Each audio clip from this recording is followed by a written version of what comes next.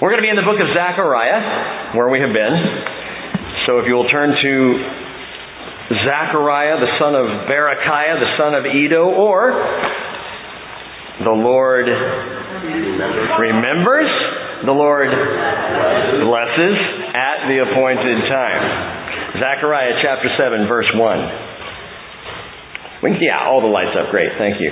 In the 4th year of King Darius, the word of the Lord came to Zechariah on the 4th day of the 9th month, which is Kislev. Now the town of Bethel had sent Sharezer and Regem-elech and their men to seek the favor of the Lord, speaking to the priests who belong to the house of the Lord of hosts and to the prophets, saying, "Shall I weep in the 5th month and abstain as I have done these many years?" Then the word of the Lord of hosts came to me, saying, "Say to all the people of the land and to the priests, when you fasted and mourned in the 5th and 7th months, these 70 years, was it actually for me that you fasted?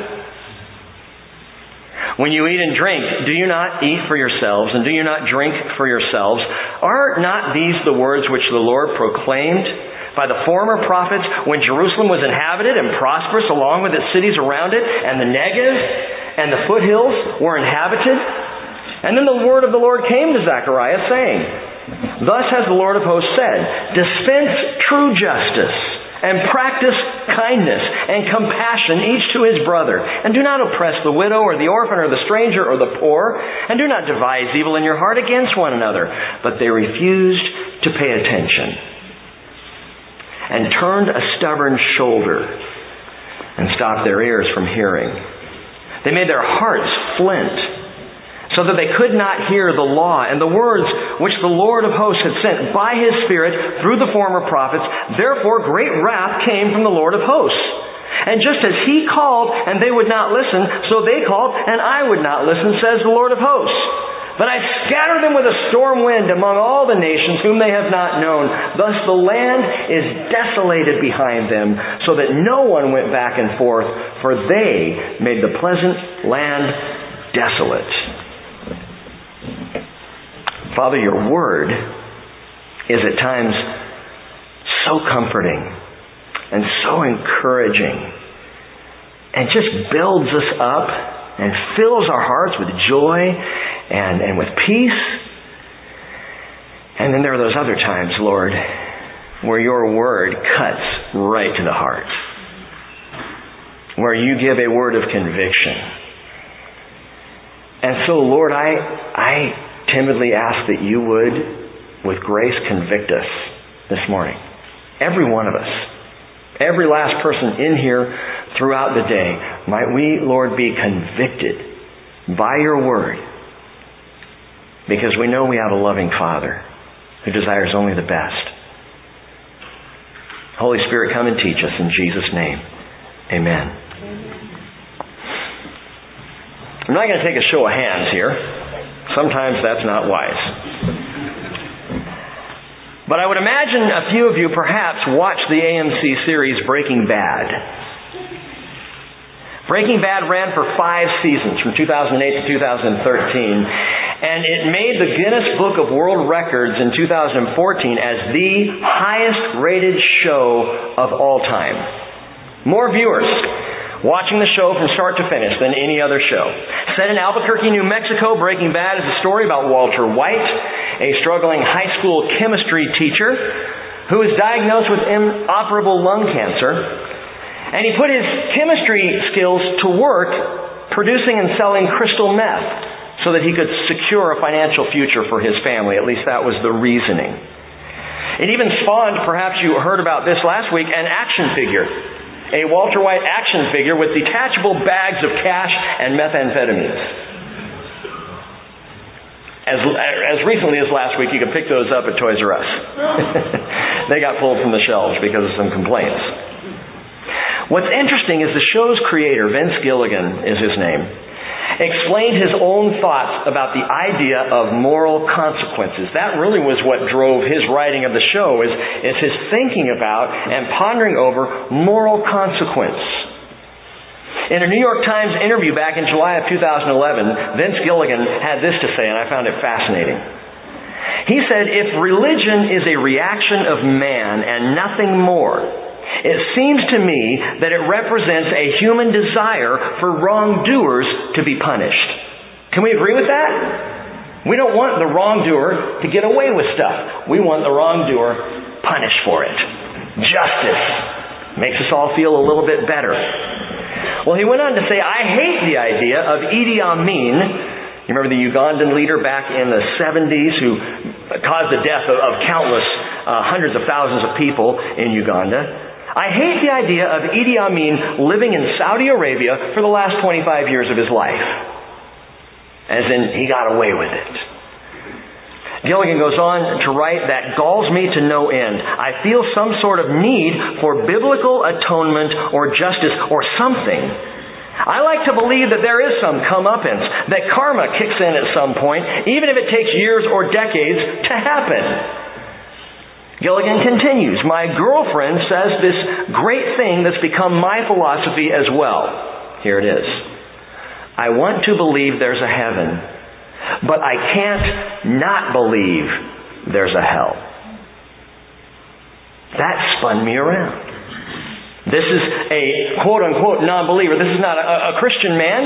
This is just a guy out there in the world, and he says, I'd love to believe there's a heaven, but I can't not believe there's a hell. There's got to be a hell for the Idi Amins, for the Hitlers, for those who somehow get to their end without their comeuppance in this world. And I read that and I thought, wow, that's an amazing statement. I can't not believe there's a hell. Why not? Because of justice. Because there is something inside of all of us that cries out for divine justice of some sort. For there to be mercy, there has to be justice. Without justice, you do not have mercy. Sin must be fairly dealt with. But here's the problem. Everyone sins. We all do. Period. That's the deal. We all do wrong to others. We all have done wrong to ourselves. We all have done wrong, period. It's our propensity. It is embedded in our very nature. And the proof is, look at society. Look at what just happened in Marysville. Why school shootings? Why does this kind of violence continue to happen? Why are all these bad things continuing to go on in the world? Because we have a sin nature. And if we were truly evolving into a better species, things would be better in the world. They're not. It's the sin nature. And you know, the real problem is that we have this sin nature because God granted us freedom. Because God made a decision. I need to take you all the way back to early in the earth's history. To a man named Cain.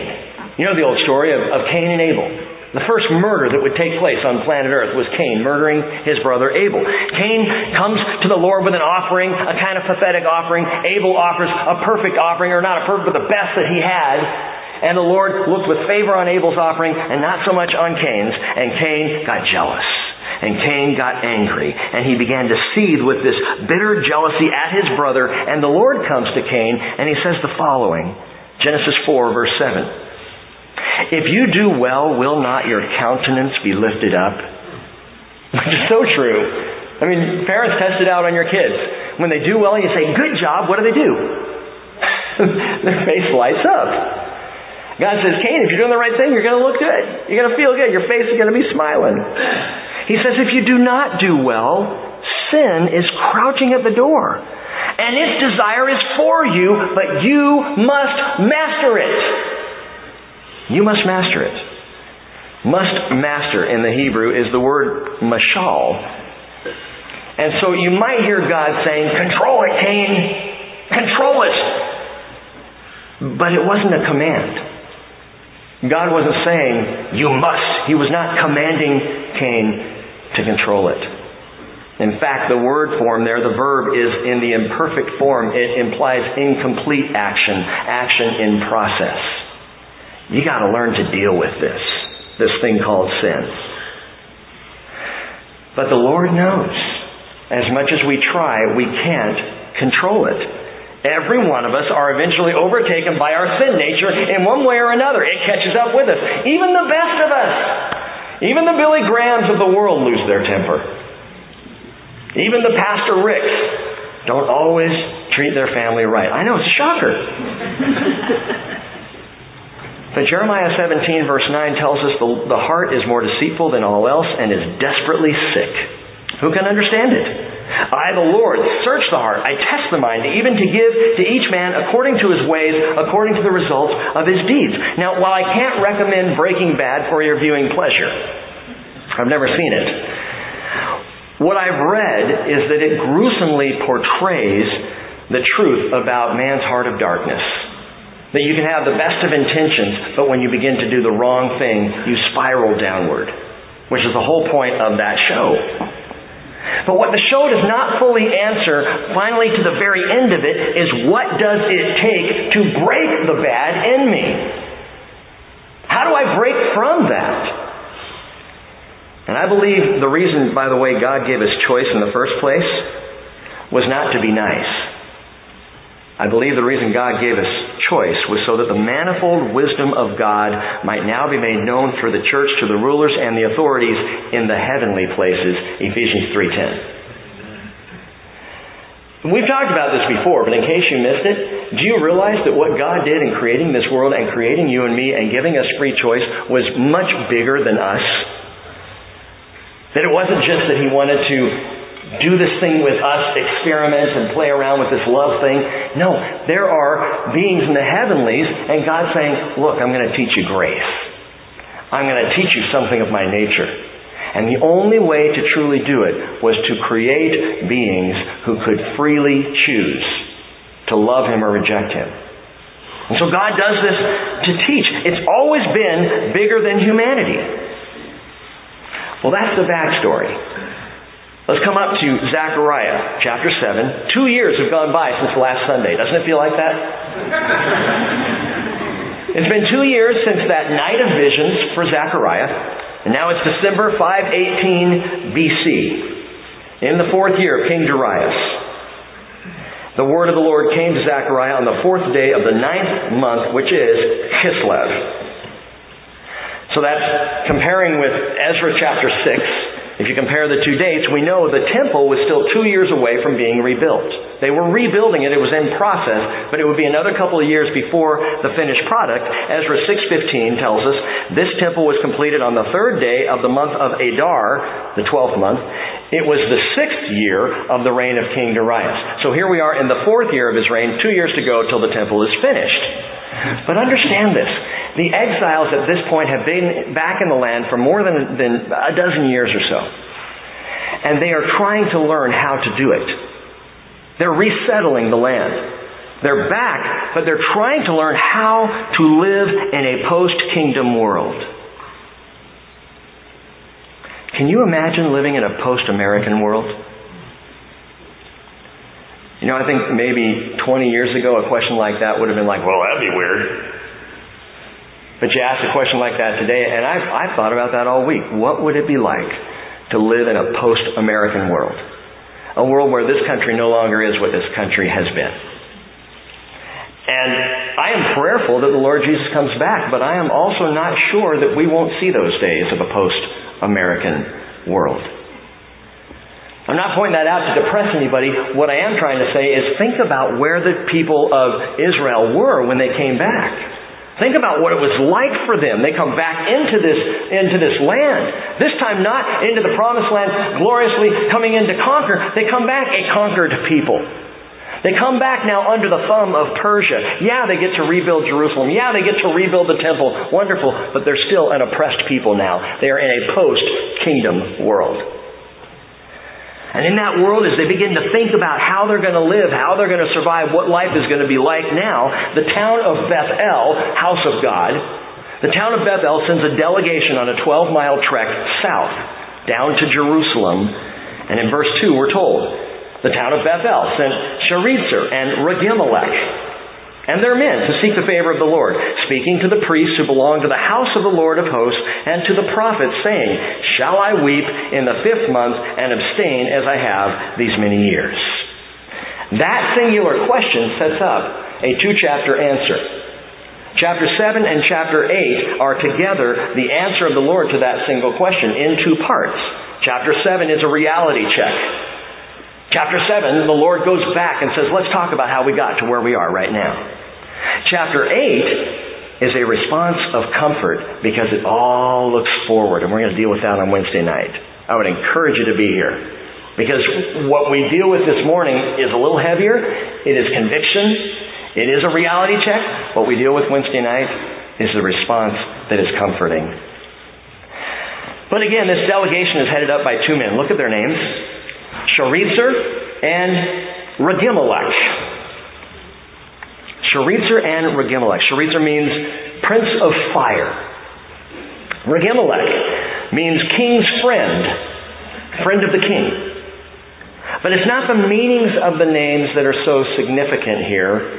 It's the fact that the names themselves are pagan. These are not Jewish names.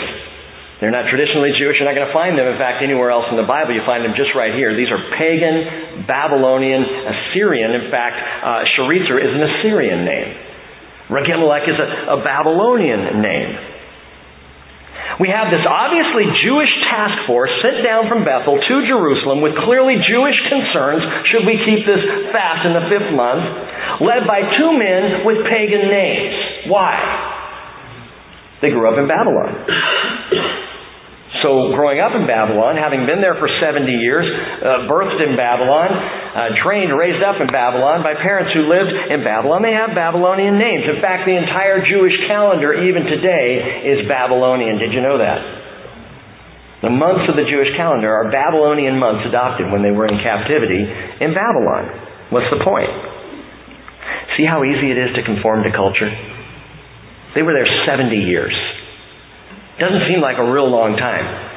70 years from the point of being brought into the land to when they get to go back. And in 70 short years, they have already begun to pick up the names and the culture and the dates and the calendar. They're just taking it on. It is so easy to do, and we do the same thing without even thinking about it. Conforming to culture. Culture's comfortable. I like my culture. I like the way we do things here in America. It's celebratory. We have certain holidays and festivals and things that we keep here. I grew up doing these things. I love it. Fun things. In fact, in a few days, one of my favorite cultural traditions growing up is about to happen. You knew I was going to talk about this. Halloween. I grew up with this. You know, the Charlie Brown Halloween, carving pumpkins, costume parties, trick-or-treating, goblins, and great memories. Well, I don't mean to toss rocks into your candy bags. But parents, have we thought it through? Have we considered what it really means? And what it really is that we celebrate with this holiday called Halloween. I confess, as a young dad, I did not think it through. I didn't want to. I wanted my kids to have the same fun trick-or-treating with ghosts and goblins and cobwebs and skeletons that I had as a kid, because it's what I knew. Conform to culture. And now this time around, we've got kids again. And we struggle with this whole issue. My friends, what are we naming as our own? What are the Regimelechs and the Sharezers in our lives that we're saying, that's mine, that's what we do? Are we stopping to ask the question, why do we do it? Why do we adopt the cultural things that we adopt? Some of you parents might think right now, I don't want to think about this either, Rick. You're messing with one. I've been told that about Halloween because I've messed with it before, and I've had people say, don't mess with Halloween. Don't mess with the candy, Pastor Rick. Like, I'll buy you candy, okay? But listen to what the Bible says. Romans 12, verse 2, do not be conformed to this world, but be transformed by the renewing of your mind so that you may prove what the will of God is, that which is good and acceptable and perfect. Oh, I shouldn't tell you about this. I'm going to. We're in staff meeting last week. Brian, you don't even know this. Brian was sharing with the staff, there are a couple of words. Not cuss words per se, but a couple of words that are pretty common in our culture now that people use. One is what a vacuum cleaner does.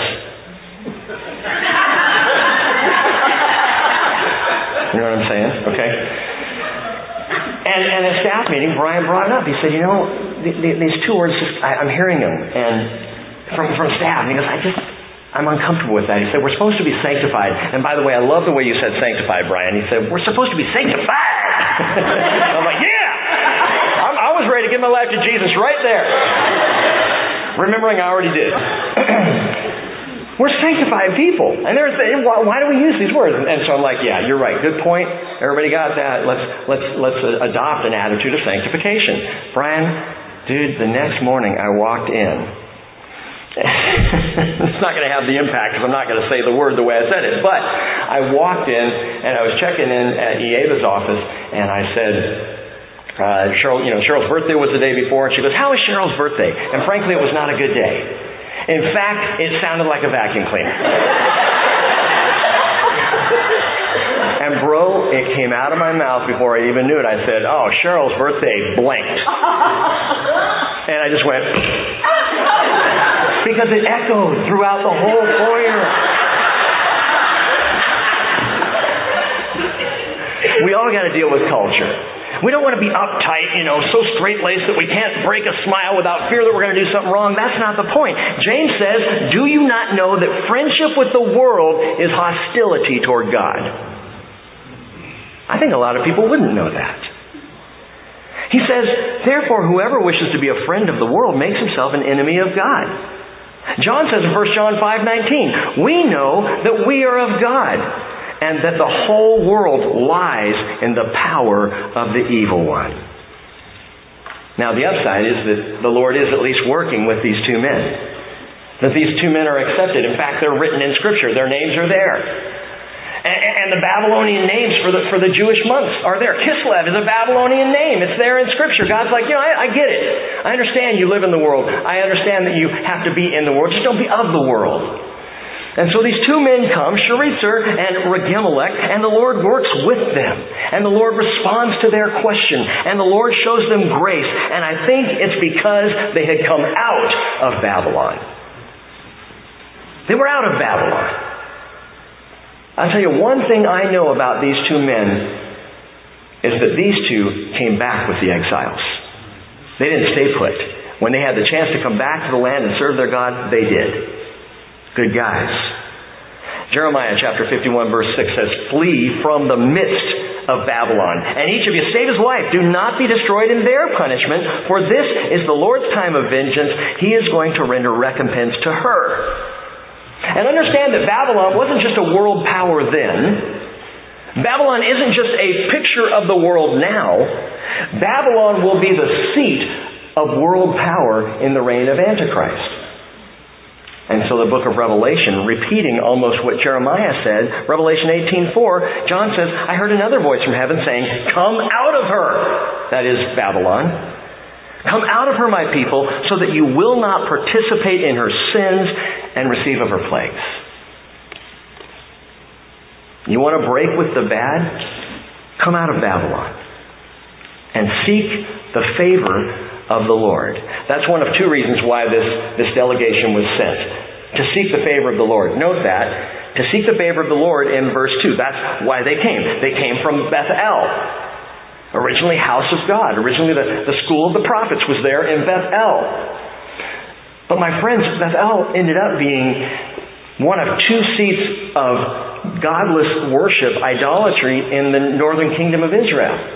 It was one of the worst places, a center of false worship, and now the inhabitants of that same town come down to Jerusalem, not worshiping a golden calf in Bethel like they used to, but they come down to Jerusalem to seek the favor of the Lord. I like that.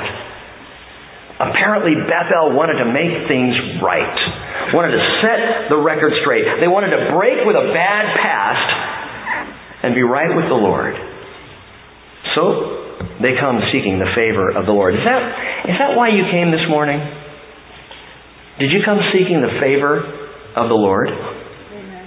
Have you come seeking the grace of Jesus Christ? See, that's His offer. Seek His favor. Romans 3:23 tells us all have sinned and fall short of the glory of God, being justified as a gift by His grace through the redemption which is in Christ Jesus. I mean, there's the punchline right there. How do you break with the bad? You come to Jesus who is only good. And by His grace, He He causes this to happen. But there's another reason, an important reason for this trip. This committee sent from north. And it's a question. They wanted to seek a 5th month clarification. Note this again. They asked the question, shall I weep in the 5th month and abstain as I have done these many years?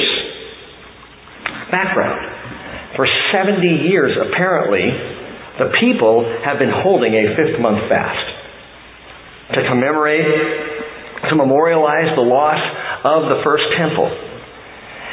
And it's possible, I can't say with absolute certainty, but it's possible this was the start of a Jewish day of observance that continues to this very day called Tisha B'Av. That it may very well have started right here. Tisha B'Av. Every August time frame for us, the month of Av happens.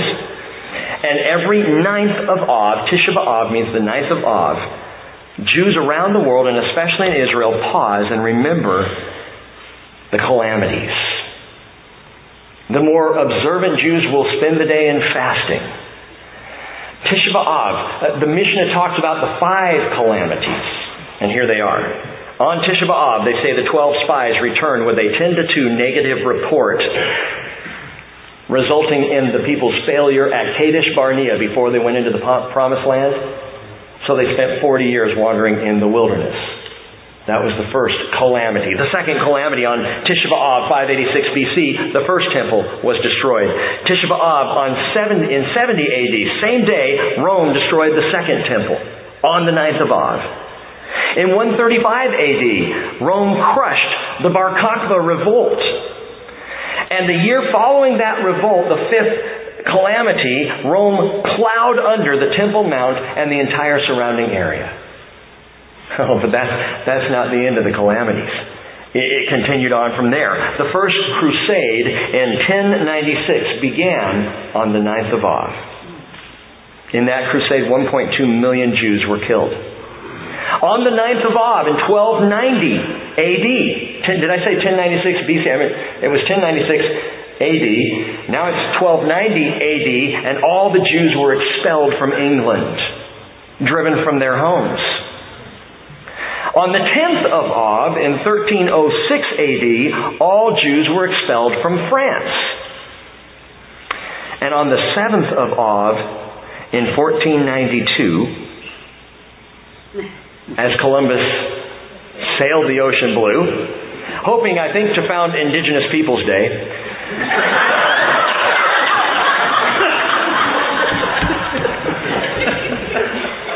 in that month, in fact, listen to this, the dates.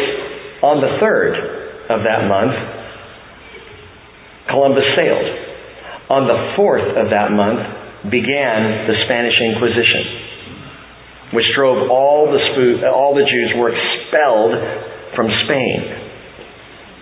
He sailed on the 3rd. The Inquisition started on the 4th. We know Columbus was a Christian. We know he was a strong believer. In fact, he felt like he could circumnavigate the globe because the Bible said the world was round, even though everybody else knew it was flat. And I've told you before, that's why we know science just does not get it.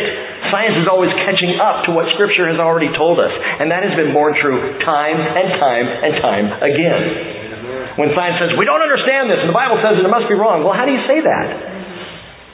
The Bible's always right, and we've seen this over and over. The Bible says that the earth is a ball hung in space. Who could believe something as weird as that? And yet we know it to be true. But they didn't at that time. And so he sailed, and there are those who believe, though Columbus was a Christian, that he was quite possibly also Jewish. And that may have been part of the reason that he sailed and got out of there on the 3rd, having a heads up on what was coming. Finally, and there were many more tragedies of the Jews over the years, but it was on the 9th of Av in 1941, SS Commander Heinrich Himmler received formal approval from the Nazi Party to begin the final solution, the mass extermination of all Jews on the earth. And you know the outcome was, we say 6 million, they think it may have been upwards of 8 million Jews who were murdered in the Holocaust.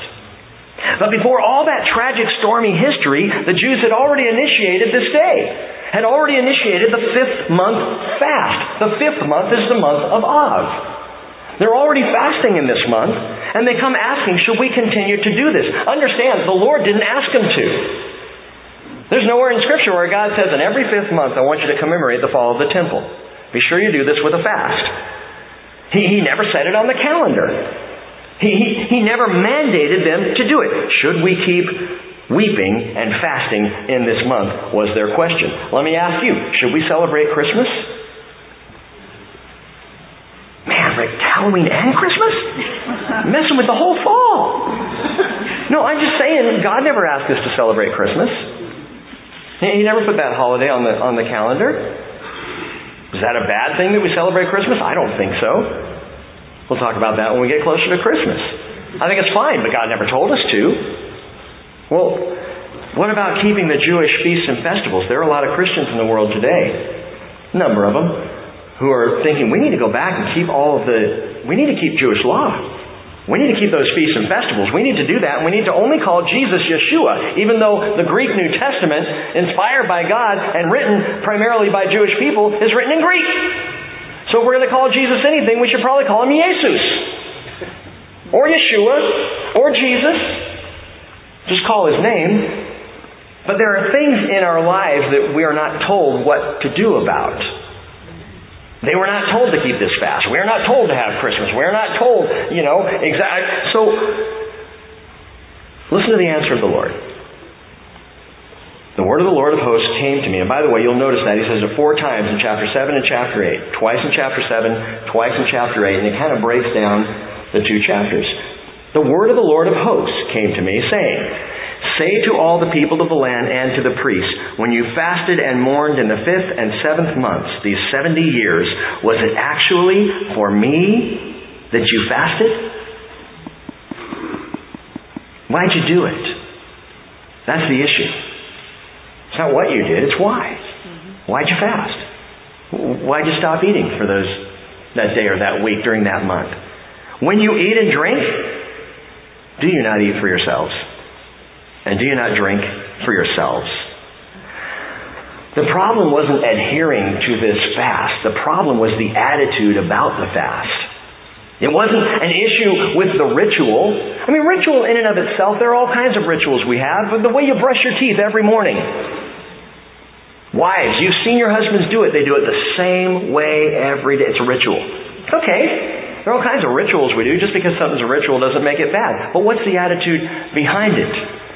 What's the recognition of God in it? God says, was this about me? Or was this about yourselves? Was this fast to remember that I am your God? Or was this fast to hold a pity party? Turn in your Bibles, keep your finger there, and turn over to Romans chapter 14. Romans chapter 14 in the New Testament. Matthew, Mark, Luke, John, Acts, Romans. So it's, 6 books in to the New Testament. Romans chapter 14. As God's talking to these people, and the question is again, did you fast in worship or did you fast to wallow? What's the reason behind it? Verse 5, Romans 14. One person regards one day above another, and another regards every day alike. Each person must be fully convinced in his own mind. He who observes the day, note this, observes it for the Lord. And he who eats does so for the Lord, for he gives thanks to God, and he who eats not for the Lord, he does not eat and gives thanks to God. So whether you eat or whether you fast, the point is not the eating or the fasting. The point is, are you doing it unto the Lord? Amen. Christians today who want to keep the Jewish feast, the issue is not, are you keeping the feast for yourself? It's, are you keeping the feast for the Lord? If you want to keep Shabbat every week for the Lord, if you want to keep Pesach, the Passover, every year for the Lord, and you want to do it unto the Lord in worship to the Lord, more power to you, man. Amen. And if you don't keep those days, just keep the day to the Lord. If you fast, fast to the Lord. If you eat, eat to the Lord. If you celebrate, celebrate to the Lord. By the way, that's the key to Christmas. I love Christmas. Because it is a celebration of God punching a hole in time and coming into this world in flesh. And we'll talk about that soon. Unto the Lord. That's the point Paul makes. Verse 7 he says, "For not one of us lives for himself, and not one dies for himself. If we live for the Lord. If we die for the Lord. Therefore, whether we live or die, we are the Lord's. For to this end Christ died and lived again, that he might be Lord both of the dead and the living." Why do we do what we do?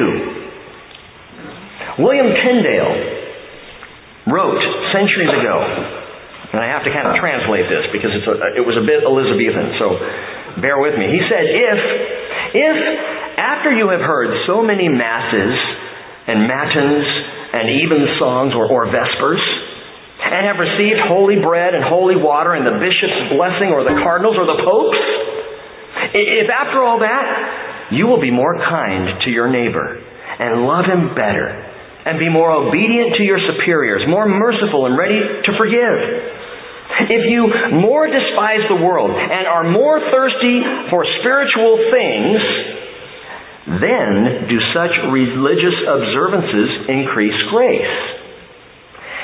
If not, they are a lie. If you come here on Sunday mornings and you're taking communion, Jesus left us 2 rituals, by the way. Just 2. Baptism and communion. He said, when you give your life to me, when you're born again, I want you to get baptized. I want you to get washed. I want you to experience kind of the idea of burial and resurrection. I give that to you. And communion, which we take here at the bridge every week. The bread representing the body, the blood, or the juice representing the blood, right? We take that. But if you take it for yourself, you're missing the whole point. Because it ain't about you. It is about Him. And so the Lord asked the question, was it actually for me that you fasted?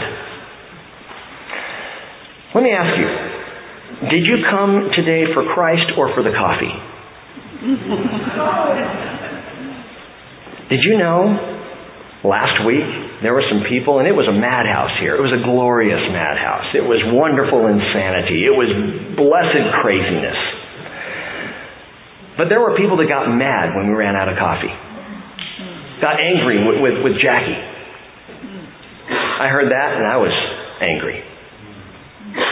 Gang, in case you didn't know, this is not Whitby Coffee. This is the Bridge Christian Fellowship.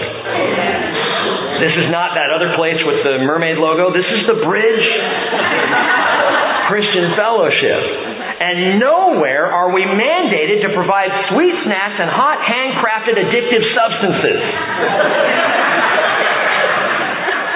Where do we get off coming into church to worship the Lord and then getting angry because it's not the way I want it to be? And by the way, where do we get off getting upset because worship didn't really touch me today? Really? Is that why you're here? Why are you worshiping? Is it for you or is it for Him? Now this is not coming from me, my friends. This is coming from the Lord. This has been the conviction I've had to sit under all week long. Jesus dealt with the food issue, by the way. Same idea. The snacks, the coffee that's out there, man, it's just done as to honor the Lord and to fellowship. And Jackie has this heart for hospitality so that God's house feels like our home. It's just a warm, welcoming place to be. And I think that's great. Jesus said in John 6:26, "Truly, truly, I say to you, you seek me not because you saw signs, but because you ate of the loaves and were filled." Oh, I go to that church because they have the best muffins. I kid you not. They're awesome. You really got to try those muffins and their coffee. Oh, it's to die for. I don't know what they worship there, but the food. Jesus said, "Do not work for the food which perishes, but for the food which endures to eternal life, which the Son of Man will give to you, for on Him the Father God has set His seal." So if you come here and you come through these doors, and we pray that you continue to do that, you come for Jesus. You don't come for Pastor Rick's sermon. Oh, he was funny today because he said the coffee thing. I thought it was, the mermaid. That's not why you're here. You're here for Jesus. You're here because Jesus loves you and desires relationship with you and wants to be with you. And we want to learn more about Him, so we open the Word. And we want to honor Him, so we sing and we praise. We have got to deal with this. Why did I come? What is this about? What's it for? Now, for the non-Christian person, I hope it is to seriously consider if this is all legit. I welcome that question. And I encourage you, believers, to bring your non-believing friends and just say, just come and ask questions. Just come and listen. Come and look and see if this is authentic. If it's bogus, if it's churchy, if it's weird, then go ahead, go home. That's not what we're about. So for the non-believer, come and test this. Ask the question, is there really a God who loves me? Can that be verified in Scripture and in history and in archaeology and in all these things? Ask the tough questions. The Lord's not afraid of those. Bring it on.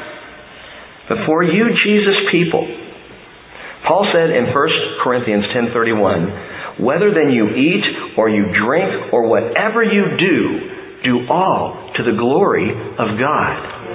Colossians 3:17, he said, whatever you do in word or deed, do all in the name of the Lord Jesus, giving thanks through Him to God the Father.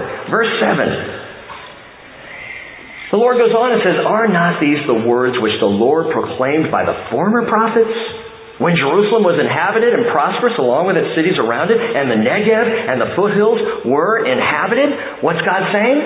He's saying, this has always been my word. This is not a new thing. The fact that I even have to ask you, why are you holding the fast, tells us something, that you have forgotten what I have been saying for eons now, for centuries. It has never been about religious observance. And it is not today.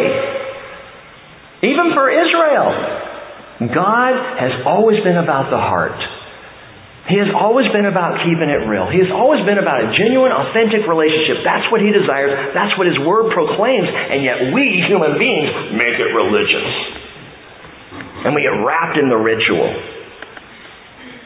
The Lord was the one, back in Deuteronomy, chapter 6, verse 4, who said, hear, O Israel, the Lord is our God, the Lord is one. You shall love the Lord your God with all your heart and with all your soul and with all your might. That's what He wants. That's what He's looking for.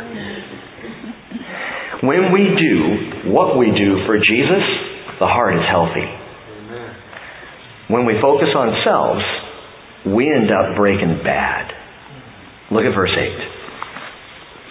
The word of the Lord came to Zechariah, saying, thus has the Lord of hosts said, dispense true justice, practice kindness and compassion each to his brother, and do not oppress the widow or the orphan, the stranger or the poor, and do not devise evil in your hearts against one another. The Lord gives 5 key people groups here. When He says, what I want you to do, how I want you to live out and act out this love relationship with me, is I want you to dispense justice and practice kindness and compassion. Here are the people groups, widows. He says, you know what, the widows, they're your responsibility. They're my responsibility. They're our responsibility. In the New Testament book of Titus, there's even a widow's list. That is, here are the requirements for a widow being on the list for us to take care of and look after her as a church family. Care for the widows. They're your responsibility. He says care for the orphans. That's the second group.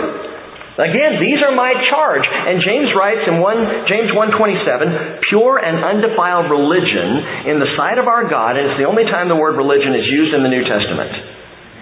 Pure and undefiled religion in the sight of our God and Father is this: visit orphans and widows in their distress, and keep oneself unstained by the world. It's very simple. The third group he mentions, strangers. And we got to deal with this one, because strangers is foreigners. Strangers is the alien. Strangers are those far off, which was every single one of us before we came to Christ Jesus. The alien. What are we going to do as a church? I'm not asking what should our government do about the borders. What are we going to do as a church fellowship for people coming across the border looking for life? Please do not read politics into this, because I actually have a very different political view than I have a religious view, and I'm not sure how to work the two together. I'm still working on that one. But spiritually speaking, children, parents looking for some kind of a better life, what is our responsibility as Christians to them, to the stranger. I'm going to just let that hang out there. But I think we need to address it, because whatever takes place on our borders, the borders that matter to God eternally are the kingdom borders. So the widows, the orphans, the strangers, the poor. The poor are number 4 in that group, and Jesus said we'd always have the poor with us. Implication: you got to continue to take care of them, because they will always be there. There will always be people in need. There will always be people hurting. There will always be people who have lack. Yeah, but they got themselves into that place. I don't see that caveat anywhere in Scripture. I just see, take care of the poor among you. But I want you to consider the last and easily most neglected group on the list. You see it there? One another. One another. He says, do not devise evil in your hearts against one another. And this is more than just premeditated evil. We're not talking about sitting around going, oh, how can I get him? How can I take her out? That's not the point. Even thinking badly about another. The wording here is clear. Or making a wrong or unfair judgment in my mind against another person. This can be as quick as a glance or as long as a line of gossip. But devising evil against one another is anything I think negatively toward another person. Dispensing kindness and compassion to one another. Don't miss this. This is how we keep Christ at the center. How does that work? Matthew 22:37, Jesus said, you shall love the Lord your God with all your heart, with all your soul, with all your mind. And that one is almost easier, because all I need is some good worship music and I can do it. I come to church and I can feel holy and I can love the Lord my God with all my heart, mind, soul, and strength. Jesus said that's the great and the foremost commandment. The second is like it. You shall love your neighbor as yourself. On these 2 commandments depend the whole law and the prophets. So here's the deal. The way we treat each other in the Lord has a direct and immediate effect on our love for the Lord. Perhaps you've heard the phrase. I hate saying it, but I'm going to say it again. You only love God as much as the person you love the least. And when there are breakdowns in the family of God, our eyes are not on Jesus.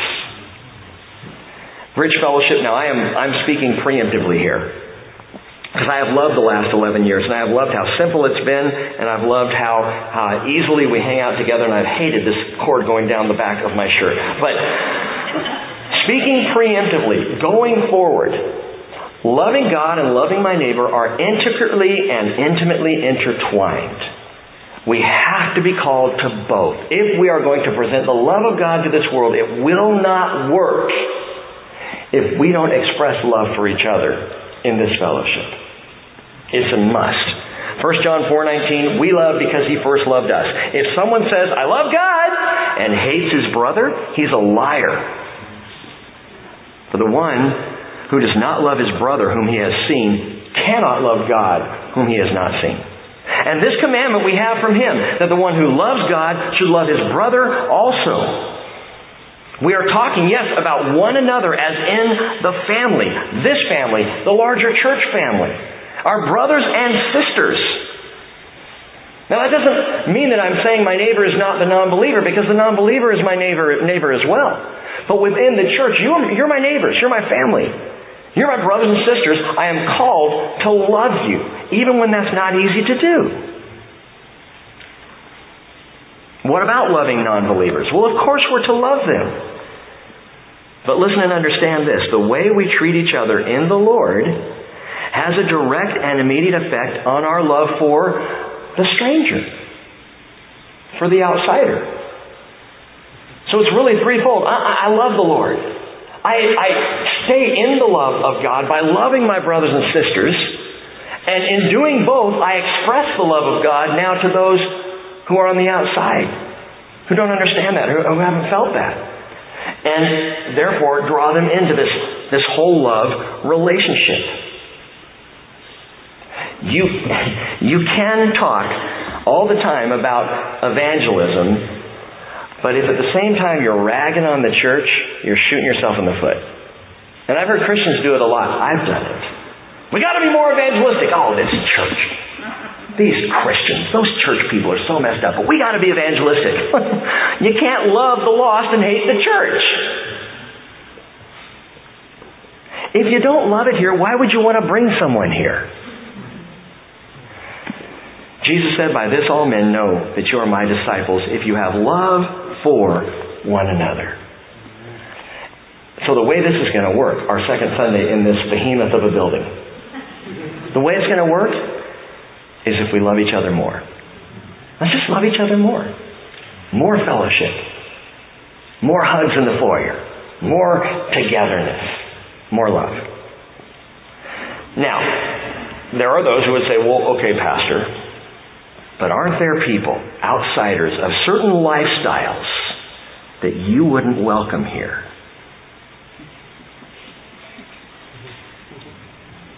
My immediate answer to that is no. There is nobody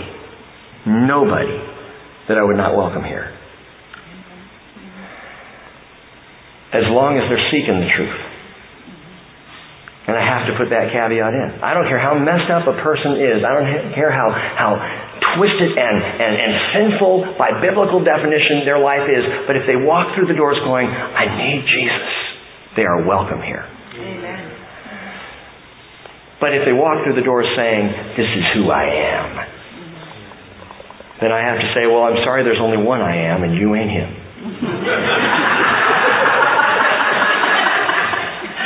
There is one exception to all of this, and it is not an exception to my charge to love all people in Jesus' name, regardless of who they are.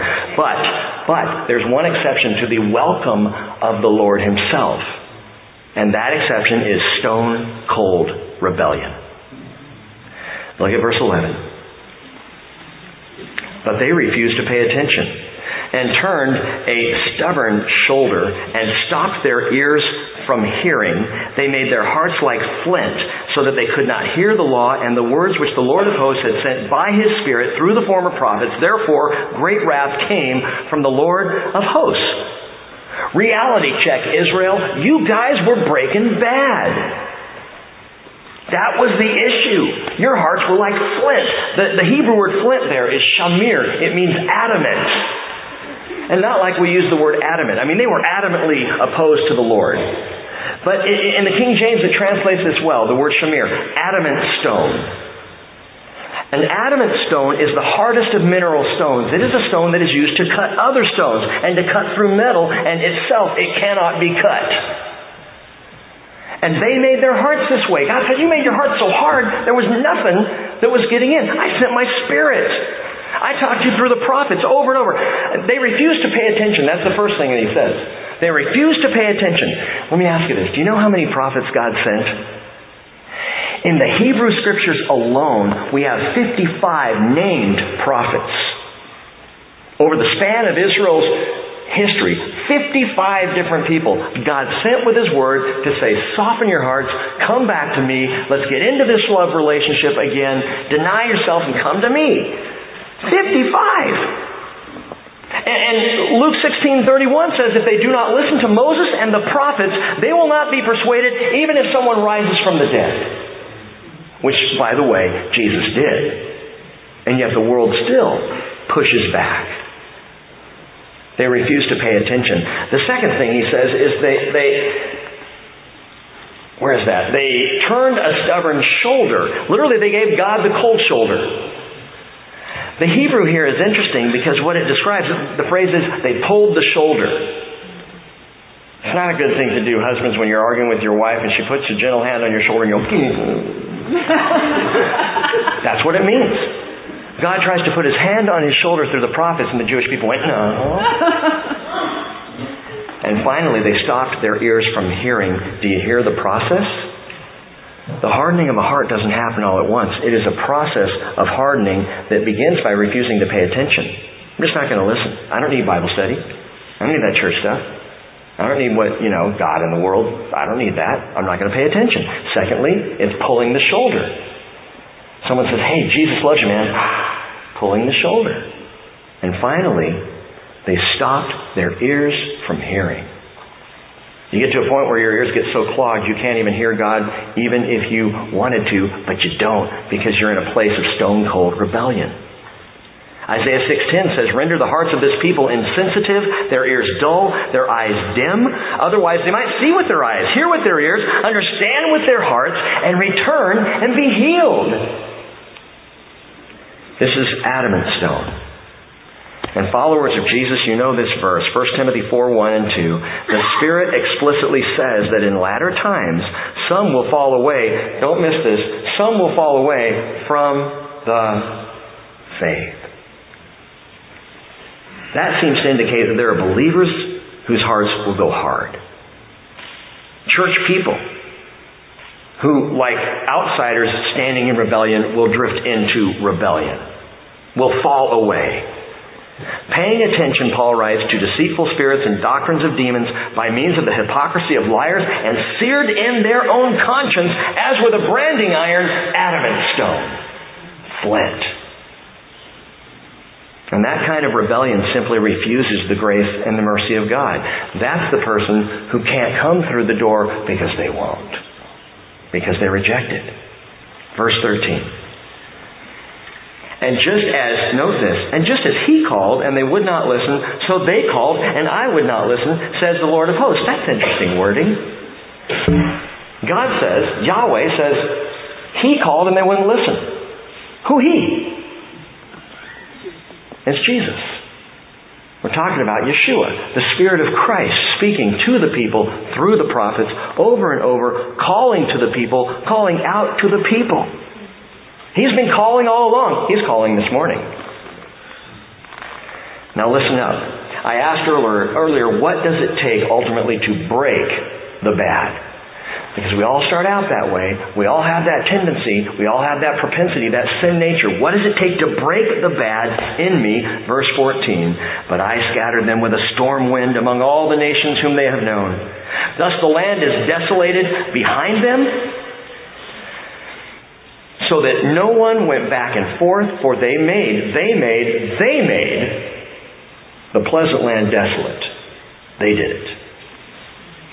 To break them of their adamantly stony hearts, God drove His people out of the land by what He calls a storm wind.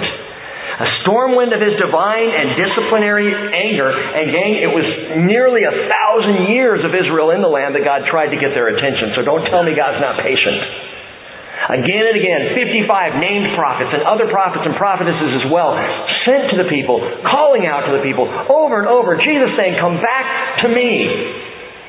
And after almost 1,000 years, God finally said, there's only one way I'm going to break this heart of stone. And the storm wind blew and drove them out. The land desolated behind them because of their rebellion. And by the way, note that, rebellion desolates. Now you can rebel, you can choose to rebel against God. You will desolate your life. Because that's what rebellion does. But you know what's awesome? We get down here to the end of chapter 7. And you got to remember something here. The people were back in the land. In fact, come to think of it, the people are back in the land the second time. The first time, He blew that storm wind and drove them out to Babylon. 7 years later, He brought them back. The second time, He drove them out again. AD 70. Dispersing the Jewish people all over the world. Guess what? They're back. Such is the grace and mercy of God. And this points out a great truth. That the storm wind of the Lord, the disciplinary anger of the Lord, was to serve the purpose of bringing the people back. Breaking the heart of stone that they might love Him again.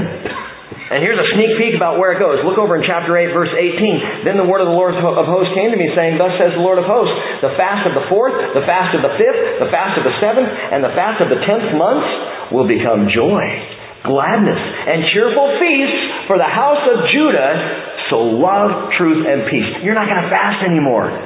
The day is coming where there will be no such thing as commemorations, memorial days of sorrow. It's all going to be joy.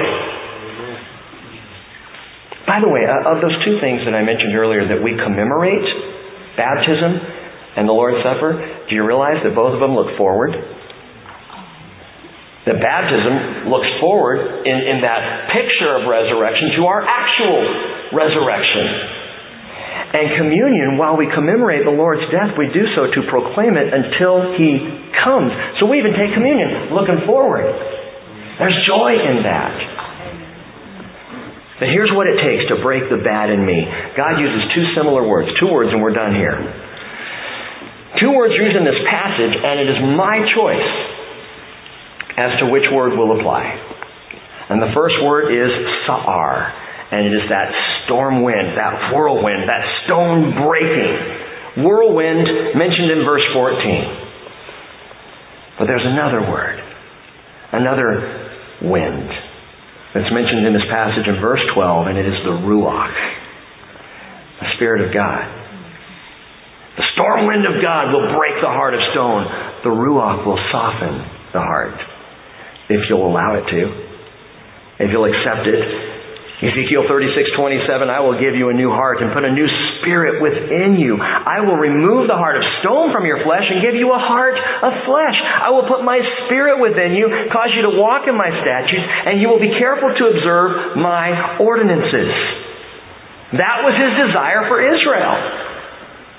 That's His desire for us. You can choose the sa'ar. People do. And the storm wind will come. Because God will go to the very ends of the earth. He will allow desolation to hit if it might possibly turn someone around for eternity. That's His hope. And so people choose sa'ar. I want the storm wind. I want to do it my way. Well, your way is going to break you. Or you can choose the ruach, the Spirit of the living God. You can be born again by faith in Jesus Christ. 1 Peter 3:18, for Christ also died for sins once for all, the just for the unjust, so that He might bring us to God, having been put to death in the flesh, but made alive in the Spirit. Why did you come today? Why do you keep coming? Vince Gilligan again said, I want to believe there's a heaven, but I can't not believe there's a hell. There is a hell. And there is a heaven. And God would break the bad in you and break the bad in me that we might be with Him forever.